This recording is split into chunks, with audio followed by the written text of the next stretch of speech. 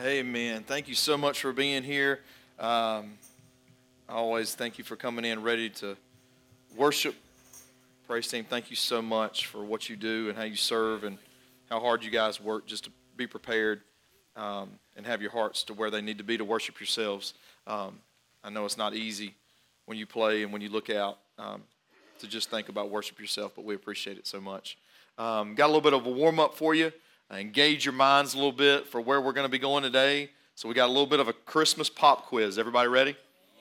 All right. I guess got to be honest with you. If you fail this, nobody's going to hold you back. We're still going to let you leave today and eat lunch. If you get 100 on this, also, there's no prizes. I didn't bring any candy or anything like that. There is no gold star. But if you get 100, I think you leave what we all need to leave with, which is just as a sense of accomplishment and just pure domination in a competitive event, okay? All right, so this is how it's going to go. Just to yourself, I want to wait till it's done playing. It won't be real long. Wait till it's done playing. And what you're going for here is what movie does this come from? You got to recognize the voice, okay? You got to hear the voice. You got to know the movie, okay? Bonus points if you know who it came from by name, right?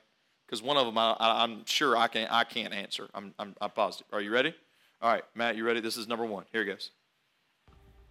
Isn't there anyone who knows what Christmas is all about? All right, you got it? All right, so what's the movie? Charlie Brown Christmas. And who said it? Charlie Brown. Yeah, you're geniuses. Now, some of you are like, I didn't get it. Like, I don't know who that is. You need friends. That's Charlie Brown Christmas. Like, that should be, like, that's not a spiritual commitment in your life. That's just, did you grow up around electricity? I mean, that's like, that made it to everybody. That wasn't a streaming thing like that. They came and found you with that one every year. You ready? All right, here's the second one. Going back a little farther. You ready? Go ahead. Daddy, teacher says every time a bell rings, an angel gets his wings. All right, now freeze. Don't answer yet. Don't answer yet. I would like to know who is the youngest person in this room that thinks that they know the answer to that. If you think you're the youngest one that knows the answer. Caden, you know it? What is it? You don't know it. Okay. Sorry, I didn't mean to just call you out like that. Your dad was like, answer it, son. Sorry. All right. What's the movie? It's a Wonderful Life. Does anybody remember the daughter's name? Zuzu? That can't be her name. Like, Zulu? Hulu. That's the subscription you get online. Suzu? I don't even think you know. I bet it's Susie. And y'all are just making this stuff up.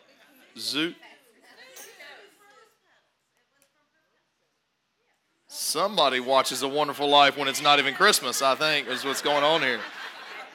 Shannon, you have to stay the next service to be able to answer that again, because I'm still pretty sure that I didn't say it right. Whatever Shushu's name is. All right, so here's the last one. This is not necessarily what I would call a Christmas classic, but I bet you more people have seen it just off of just a guilty Netflix moment than anything else. Okay, you ready? All right, here it is.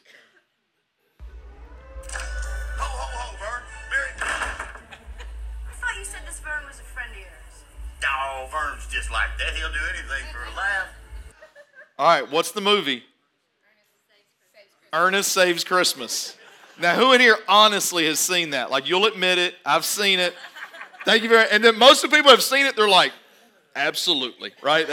What's that done? Yeah, so that was, we know that was Ernest. We don't really know who Vern is at all. So, the point of all that insanity is this. We're going to be in, we're still talking about this week, the hope that we needed. We're going to be in John chapter 10. To be quite frank with you, probably for sure because of just organizational purposes, and they probably didn't know how to divide it another way. There probably should have never been a division between where we were last week and where we're going to be this week. Because if you read it, remember, it's not just about chronological events. John is painting the portrait in a non-time-driven way of Jesus. So you go literally from chapter 9 straight into chapter 10. There's no connecting bridge. There's no, this is a different meaning. This is one big continuous message here. If you were here or you weren't here last week, just to connect to this point, Jesus healed a man that was born blind. Much of the significance there was this was a physical sign, a tangible sign that Jesus could change our condition that was there from birth. In other words, where we're born in sin, Jesus and what he was here to do on earth could reach all the way back to just before our time even and say, I can do a work with your entire sin nature, not just a couple bad things you've done. So we take a blind man, we see a blind man, born blind. His short testimony was what? All I know is I once was blind, now I see. That comma in the middle, that division in the middle, was the acknowledgement of what Jesus did. We talked about just that very short, effective testimony last week, how you can share just the incredible story from your life. Before Christ or earlier in my walk, this is what it was like. This is what Jesus did in the middle, and then since then, moving forward. It shows people, it gives credit to Jesus for doing the work, and it shows people real change. They may not see it in you, but it may be more about your thoughts, what you used to think of yourself, the truth of who Jesus says about you, and then now these are the thoughts that I'm anchoring my life into. It can be just a battle of the mind. There's plenty of people who need to know what a real change of the mind looks like. So coming out of this, we see from this sign, someone that was blind getting their sight. And Jesus ends the chapter talking about people that were blind to their own sin. They wouldn't even acknowledge all that they had done wrong. He's going to go straight into this thing about now hearing, and specifically hearing his voice. Now, it's almost interesting to me, or it is interesting to me, why he does this as a second step.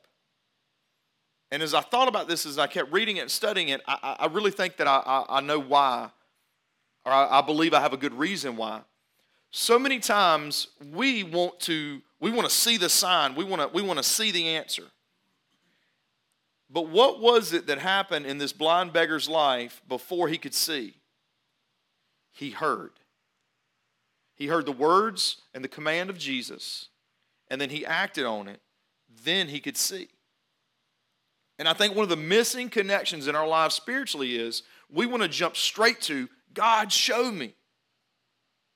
And if we jump straight to that, sometimes I think we probably don't even realize, we'll probably misunderstand it, because first what we need as believers is to have heard from God, to hear what he's saying to us, to know his truth. So then when we see something, we can compare it to the words of God, the truth of God, so then we know better what to do, how to live for him.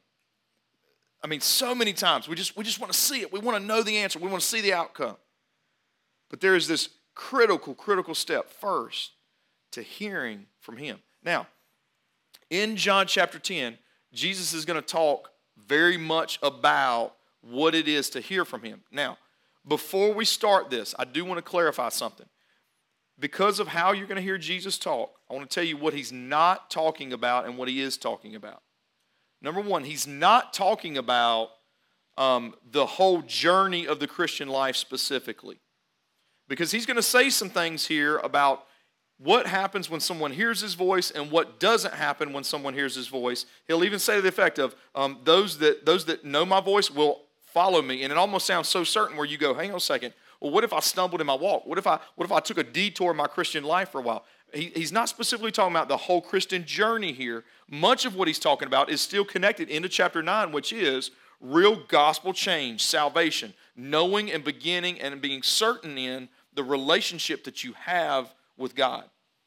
Because Jesus talks sheep language. The entire Bible talks sheep language. And simply put, one of the shepherd's jobs was when a sheep wandered, even though that sheep knew his voice, but it was just going after its instincts. It was reacting out of fear, or it was going for a desire. When that sheep went one way and wouldn't stop doing it, the shepherd would then go and bring the sheep over. If it went again, if it persisted, the shepherd, in love, it sounds cruel, but in love, you've probably heard this, would even, if they had to, break the sheep's leg, then bandage the sheep, and then they would carry it over their shoulders mostly. They would carry the sheep until the sheep was healed and could walk on its own.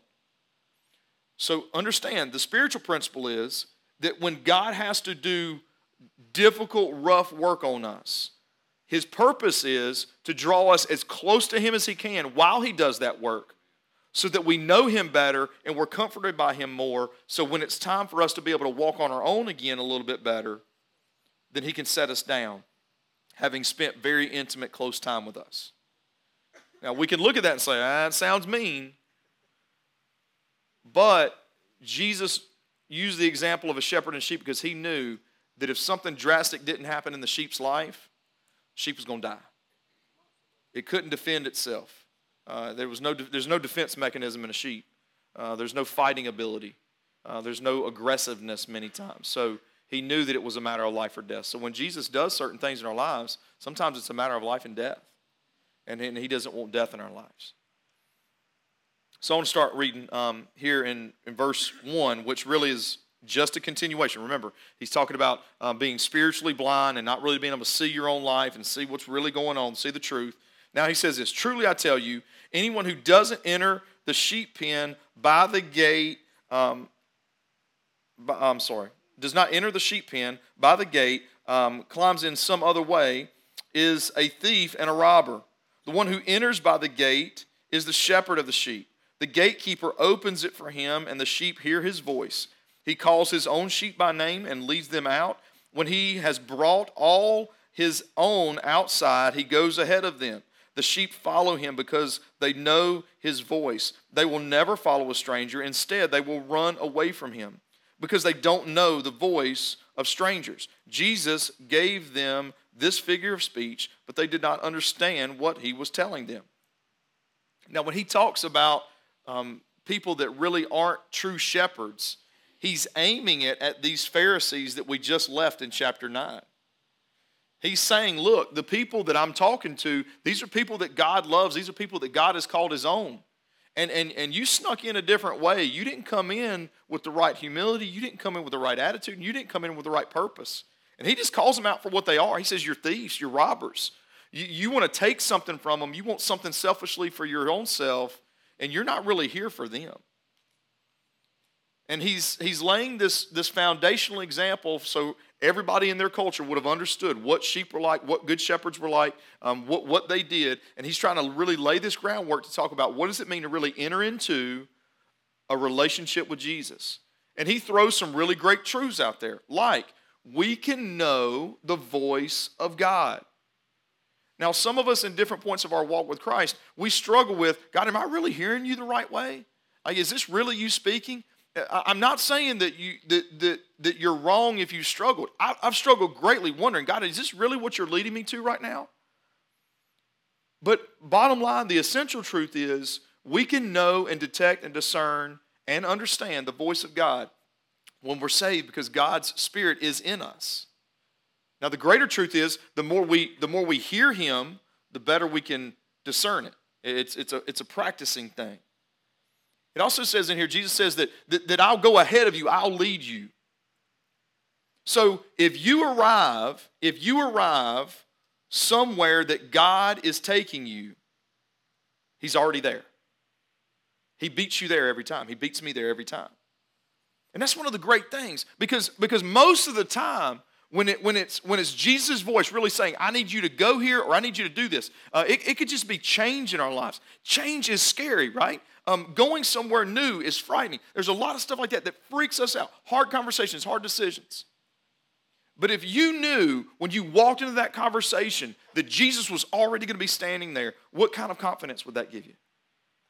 Tons if I could say, all right, Jesus, talk for me.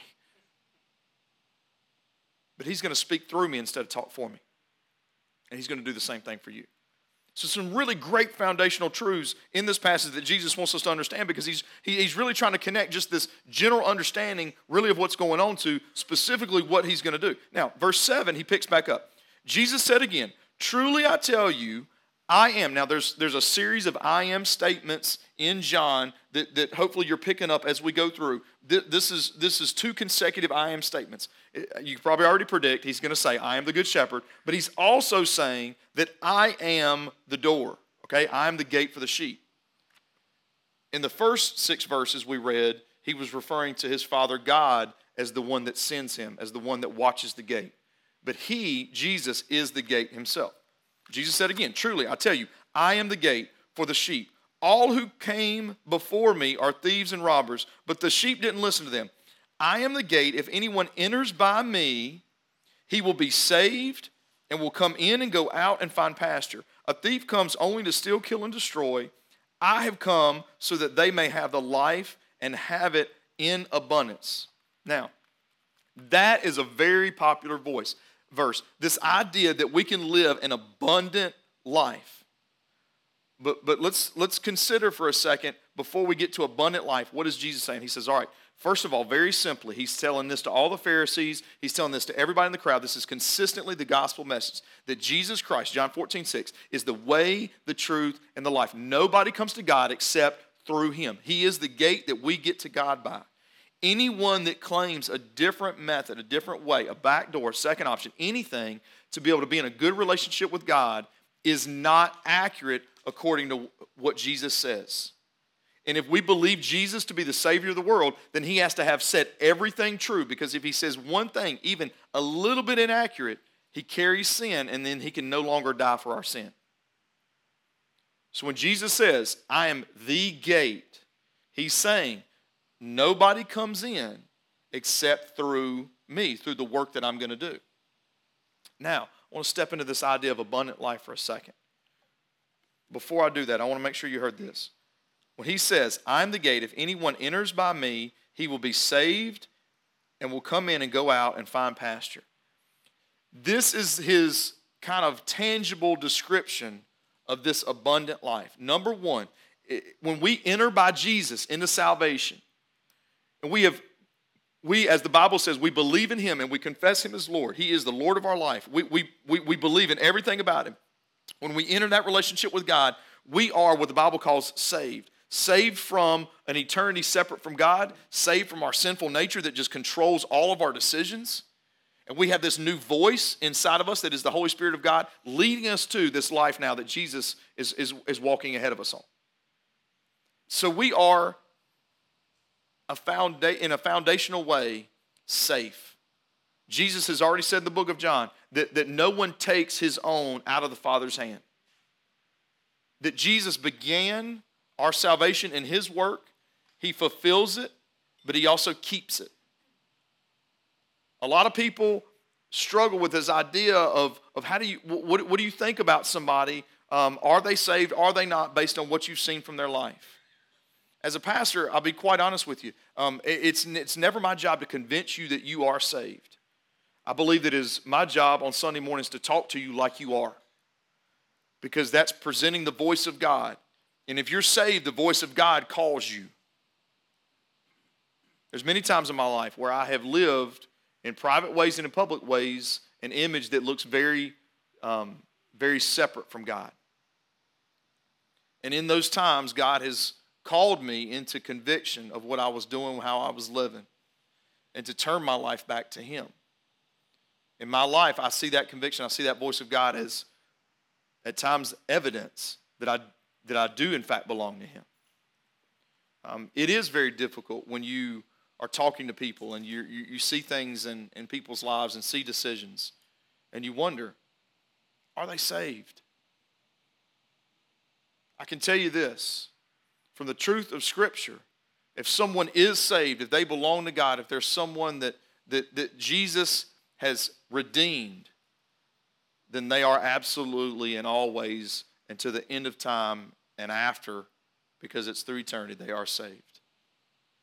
I would love to be able to tell you that you'll always, with every relationship you have, be able to take somebody and put them in your mind, think about them, and just know. Much of what we do is we're fruit detectors. We're looking at people's lives and saying, is there evidence? But I want to tell you something. We have to be careful as believers that we don't try to do God's work. We got to make sure that we're always trusting Him.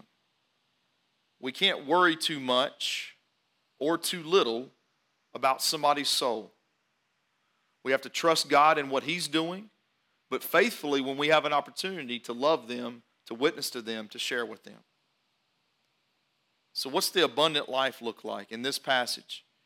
Not just that we're safe, but as he says, that the sheep can go out and come in, and they can move around, they can find food, they can find water, that they can have some freedom to roam. You know what that really shows?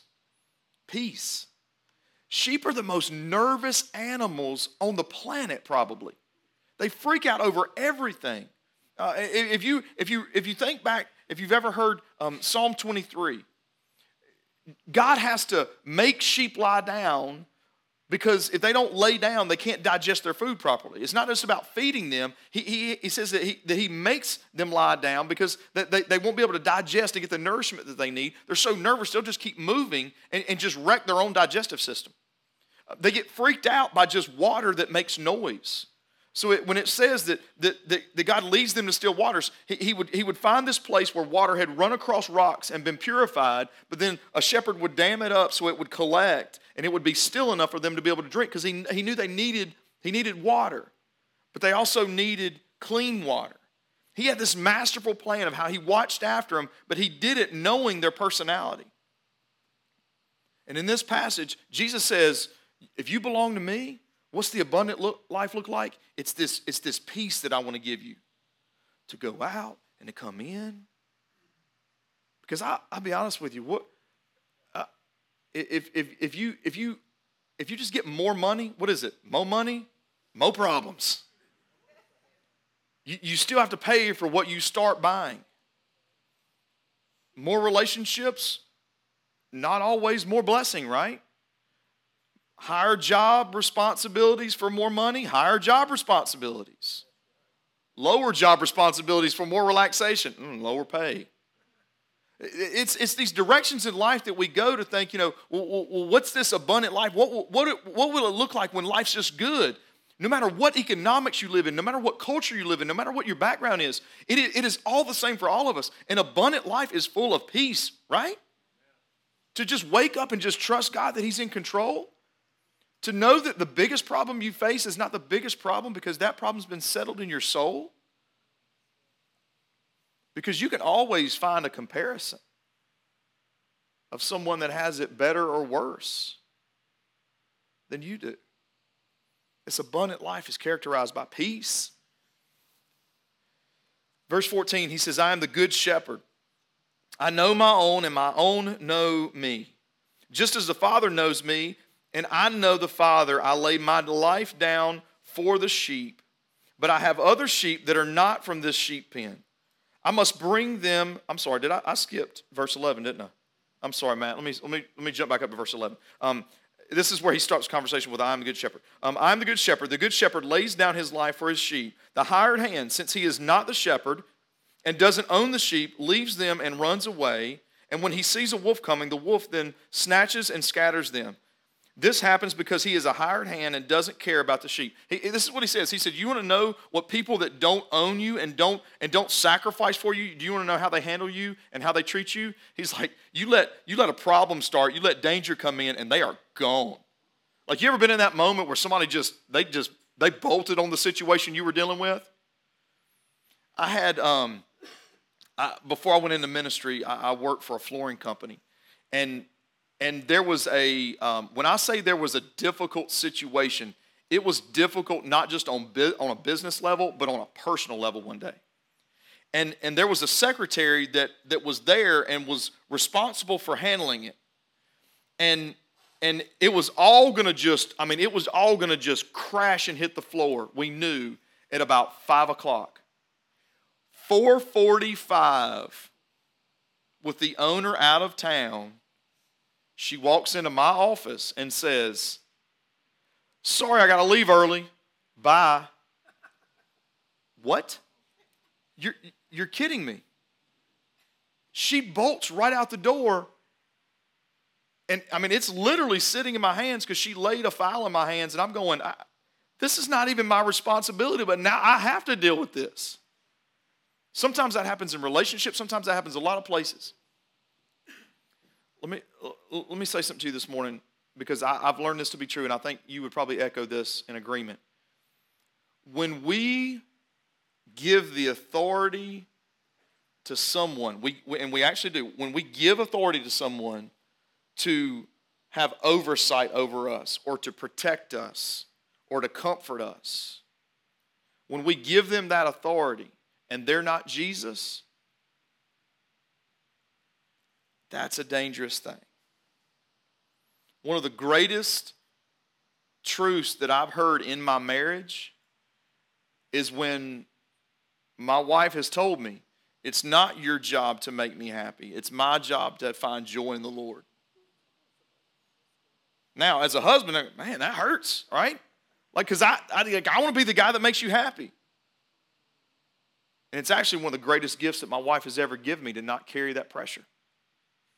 When we give the responsibility of our care, our comfort, and our protection to someone that's not Jesus, and we really rely on that person for that, we are walking in dangerous steps. Very dangerous steps. We have to let, as saved people, Jesus do his work. We have to let him do his job. I am the good shepherd. I know my own, and my own know me, just as the Father knows me, and I know the Father. I lay down my life for the sheep, but I have other sheep that are not from this sheep pen. I must bring them also, and they will listen to my voice. Then there will be one flock, one shepherd. This is why the Father loves me, because I lay down my life so that I may take it up again. No one takes it from me, but I lay it down on my own. I have the right to lay it down, and I have the right to take it up again. I have received this command from my Father. Just a few things from this passage before I transition us into something else real quick. This is probably the most missional, this is the most missional passage in the book of John, where Jesus is telling a bunch of people who felt like they were the only ones that belonged to God, when he looks at them and says, I have sheep that are not in this pen, and I've got to go get them. What he's telling is this, that God the Father knows those that are going to respond to the gospel of Jesus Christ. And in advance of their agreement with the gospel, God already calls them his own. And he's sending people. And it's an amazing thing. When great missional movements on this planet really were at their strongest, it was when the most gifted people on the planet were the ones that were actually going and getting people for Christ. Not finding their gifts used the best in industry and in science and in mathematics. It was the brightest minds that were pursuing Jesus and pursuing others. Because Jesus says right here, that's the mission. Matthew says, go and make disciples of all nations, all people groups. Right here, Jesus says, they're out there, and I'm going to go get them. And remember, what did we talk about in the last couple of weeks? He uses means, us, to do his work. And that's good. Now, here's the other thing that I really wanted to make sure that you take from this. When Jesus says he has the right to lay down his life and the right to take it up again, he said, this is the command that my Father gives me. Jesus, had he just died, would have been a shepherd that laid his life down for the sheep, but in death left his sheep exposed. But because Jesus came back to life and then put his Spirit in us as believers, he has not left us without a shepherd for protection, for overwatch, for all those things. That he made the ultimate sacrifice for our safety, but then gives us the abundant life of peace in living with him, living in him, and him living through us to live throughout eternity. Jesus said, I have the right to do this because I received this from God. When God commands something, when he tells you to do something, sometimes I think we wonder, can I do it? And we're looking at it totally wrong. When it's the truth of God and he tells us, you need to do this. Like, this is what it means to live for me. It's not can we do it, it's we have the right to do it. I have the right to live free from sin. I have the right to go and preach the gospel if that's what God calls me to do. You have that right to do that because he's sending you and he's using you and you are the means of his kingdom. And in this book, this message is not just how we enter the kingdom of God. It's not just about that we hear his voice and then he shows us his kingdom. It is that in salvation, but it stays consistent. It stays consistent with that, I have found, throughout the rest of my journey with Jesus. When I want to know the answer to something that's in front of me, and I just try to see it and try to figure it out, it stays in this blurry picture. But if I ever will just stop and just listen to God's voice, I don't just know what he's saying. I have his voice, his truth, to compare what I think my reality is to. And I know if it matches or not. And that's what we're called to do as we continue to live our life out as believers. Now, in a very real way, and I'm going to ask Dale to go ahead and come up here if you don't mind, sir. In a very real way, like, I don't even know how to explain this. Dale's going to share something with us right now. And as I even woke up this morning, it has just blown my mind. Because he's going to share kind of a continuation of a conversation, not just that we've had together, but he's had with God. And it has just blown my mind this morning that we're talking on this Sunday about this passage and how God's voice leads us, how we then can see what he's doing. And as that continues to take shape, we know it and we can be firm in it because of his voice. And it's just, God just works so consistently that I think it's worth celebrating and it's worth sharing real examples of it. So Dale's going to share some stuff with us this morning, and I think you're going to see how God calls us to this and how he connects some amazing dots in his plan in our life. Okay? If you'll listen to Dale. Even so amazing that even while Derek was preaching, God was also revealing that to me.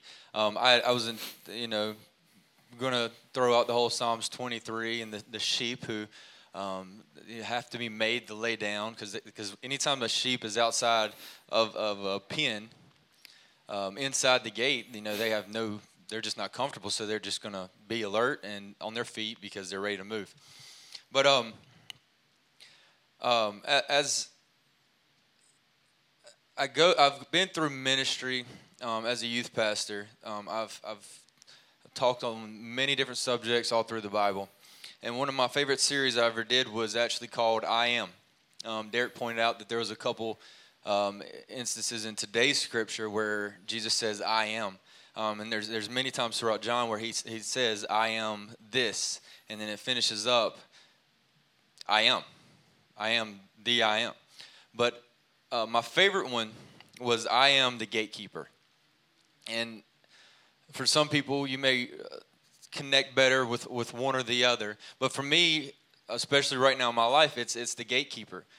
Because as I studied in this series, I studied a lot through Scripture, but also a lot through shepherding and sheep, their characteristics, their habits, and how shepherds shepherd their flocks. And as a gatekeeper, it was oftentimes where these shepherds would actually lie down in the entryway to the flock instead of there being a door. They actually laid there and they would sleep there at night sometimes, just to keep the sheep safe, knowing that they're there. That he's there. They're going to feel safe. And also, when a wolf or coyote comes and they see human, they're going to run. But when the shepherd is ready to stand up and let them go, they know that they have the freedom to go. But sometimes the sheep still stay in there because they know that they're safe. They know they're in a comfortable place, and they don't want to venture out. And that's where it comes in also into the part where you make them lie down in green pastures beside still waters. When it looks comfortable and it looks safe, it can be appealing to us to want to go out and venture out. But for me in my life, I've struggled, I guess almost the past year, really. At the first of the year, Derek and myself, we did planning for the next year, and And even we voted on as a church, we're going to hire somebody to come in here and take over, do some children's ministry and just to help us out, because two people, it kind of gets overwhelming sometimes. There's a lot of buckets you're carrying around in different areas of ministry in the church. But as it's all lined up, I've come to a place and about, I don't know, 4 or 5 months ago where I sat down with the elders and Derek and I told him, I said, I feel like God may be telling me that my time in youth ministry is done. They said, okay, well, we want to pray for you. We want to send you away. In Scripture, many times, Jesus went away to the wilderness to just be with God, and Moses went away, and it was their time where they really just, no distractions, dug in. And they sent me to the wilderness. I went to the mountains of North Carolina for a few days, and it was peace and quiet, no TVs, no radios, sometimes no cell phone signal. And as I've shared with the church before, anxiety is a big part of my life. So when I don't have that connection of escape, it can kind of bear down on me. But being in the wilderness, I had my focus on something that was much greater than anything that my body cannot handle. I was there and I came back, and God had confirmed to me while I was there that it was time for me to step away from youth. It was hard for me because I've done it for 12 years, and it was comfortable to me. I was inside the pen. I was doing this, and God was saying, okay, it's time for you to go out and to do something else. And I was scared. I don't know what that next step looks like. But as Derek just got through saying, we just have to go. We have to be there. We have to know it, because he already knows what that is. And if we take the step and follow him, then that's when we're going to see what he's got in store for us. It's not me leaving the church. This is home. I've told Derek this. I love working with Derek. I think our relationship right now is the strongest it's ever been. I love him as a person, as my pastor, as a friend. He's a great role model as a pastor in ministry, and also as a father and a husband. So I'm here. I love all the students, each of you guys. I'm not stepping out of youth ministry because I don't like you. I promise you that. I'm stepping out of youth ministry because I love you.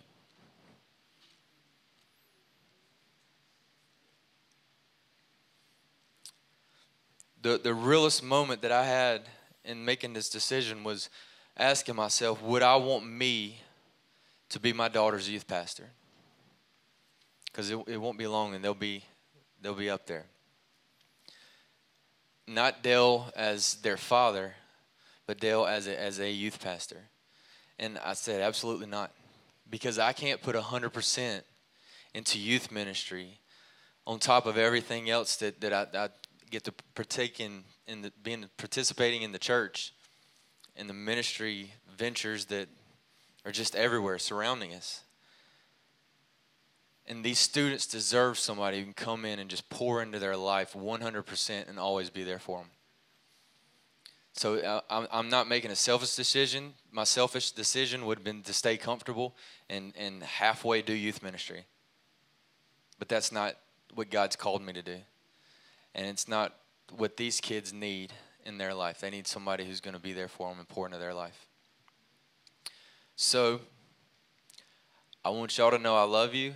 And I do appreciate your prayers and appreciate prayers as transition. This doesn't mean that I'm just going to stop doing youth ministry, because I do love these kids, and I'm going to pour into their hearts alongside my other leaders, Brian and Jenny, April and Doug, Marshall, Nick, everybody who's there around me. We're going to team up, and we're going to still pour into their hearts, into their lives, and be there for them through their struggles, and until God leads somebody in here to come in and just be with us through a transition, because we're not going to walk out on our students or their families, because we do love them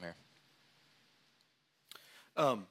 There's a basically kind of three things that I want to touch on just real briefly. Number one, what I hope you heard from what Dale shared was something you can apply to your life.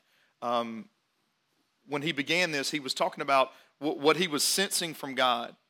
But one of the questions I asked Dale, because I appreciate, if you had thrown in there I was thin, then I really would have thought you was lying about me. But I'm frustrating to work with. So the fact that Dale loves me speaks to just the graciousness of his spirit. And I know I just get really bogged down and busy, and I get tunnel vision real bad.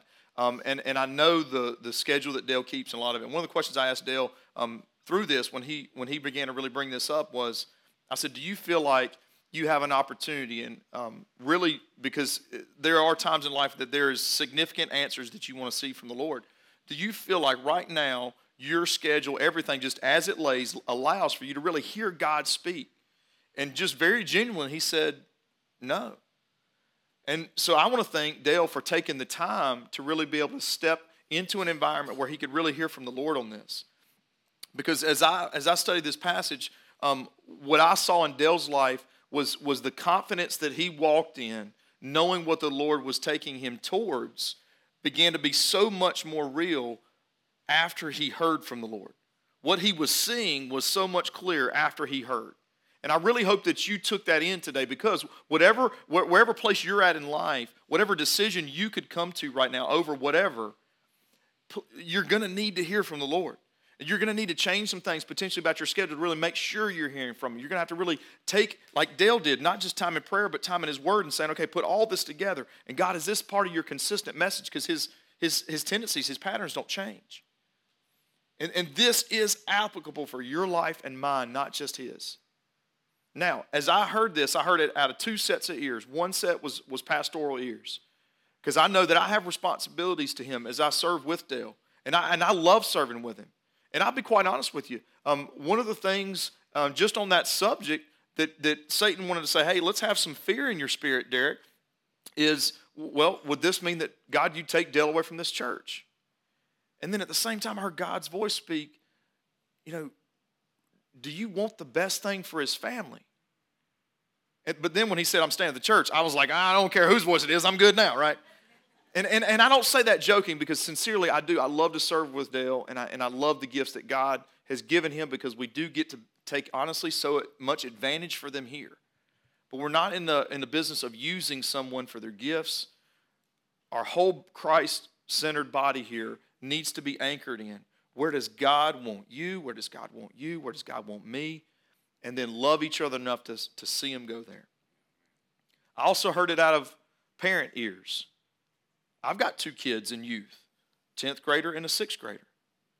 And from a parent's perspective, I want to tell you what it means. We've already been talking about it, and it's January 12th. We're going to have a meeting with all parents, not just to answer questions, but to lay out some calendars, some dates. It means that we're going to do youth activities. We're going to do youth every week. And quite honestly, as a parent, not much is going to change for me, because until we have someone that's in that place, youth is going to look like youth looked last Wednesday. And we've got some incredible youth leaders who have prayed over Dale already, who love the Lord, and who are ready to do youth ministry. And I know this about Dale. He doesn't quit. And I have 2 sons in there. And I know that there'll be a day in the coming future that we'll hire someone to do youth ministry. We want the right person, not the quick one. Because the average stay in youth ministry is about less than a 1/12 of what Dale's put in. And I trust this about him. I can put my 2 sons in youth, and I'm not worried about what's going to go on during this transition. Not a bit. But I do want us to take a chance while Dale was able to share this, and pray for him. Because I want to pray for him and his ministry, because I can tell you, when I left youth ministry, functionally as a job, I also moved away from that same church. As Dale stays here, I don't want this feeling of displacement to creep in. I want him to see in real tangible ways how God has him doing what he's doing at that time. And Dale knows, and I know, that all those seeing answers for everything that will fill his time, and he has tons to do no matter what. We're looking to listen for the Lord before we just jump in and try to see what we see, right? I'm excited. I'll be quite frank. I'm excited that Dale and I still get to serve together and we're going to continue on. But I also know that as God has grown our church, that we've got to go through some transitions too. And I'm excited about what those are. And I hope, and I pray that you don't leave here hearing that story as, well, something different's going to happen at church. I hope you hear, you know what? I need to stop right now and hear from the Lord on what I've been trying to see so I can get that same kind of direction and know what God has for my life.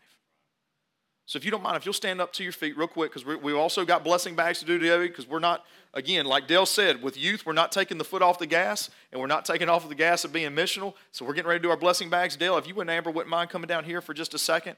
And then if you don't mind, whether if you've had some kids or have some kids in youth, especially some of you that have either worked with Dale or you've had kids around him, if you don't mind just coming down here real quick, because we want to pray for Dale right now specifically through this time of transition for just God's continued faithfulness being worked out in his life. But also, we also want to take time to pray for our church, for the wisdom, because our priority is every age group living for Jesus. And we know the decisions that our students are going to make.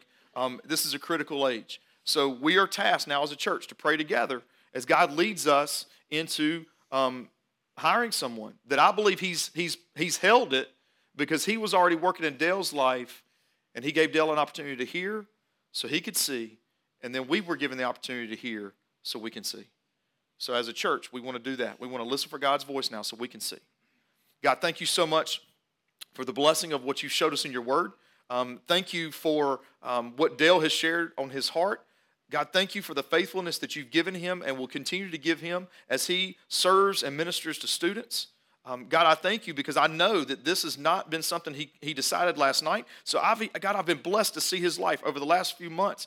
God, to see his continual faithfulness day by day by day and how he prepares and works and serves and loves. And, God, I thank you for just showing that off, God, so that we all can walk in the peace and the comfort of knowing that we can not only pray for him, but we can expect great things out of him. So, Lord, as you lead him, God, I pray that you task him and you burden him with the exact thing that he should have his time and energies on.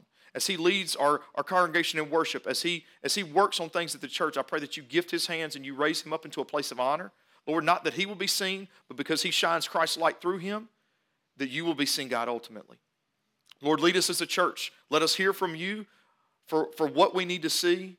So when we see who takes this place, who fills this position, who continues in the ministry of the gospel in our students' lives, Lord, that we will not be waiting and wondering, but we'll be moving ahead in confidence. Lord, thank you for how you speak in our lives and how we can take a real example and your word this morning and go leave here knowing, God, that we can have clarity in our lives, God, over everything. Lord, help us to not settle for anything less. Because, God, as Jesus says, he had the right to lay down his life and he had the right to take it up because, God, you commanded it. Lord, when you tell us that we can come to you, we can bring our burdens, we can bring our questions, we can bring our whys, you will reveal yourself to us. Lord, help us to know we walk in the right to see you revealed in our lives as believers. In Jesus' name we pray. Amen. Amen.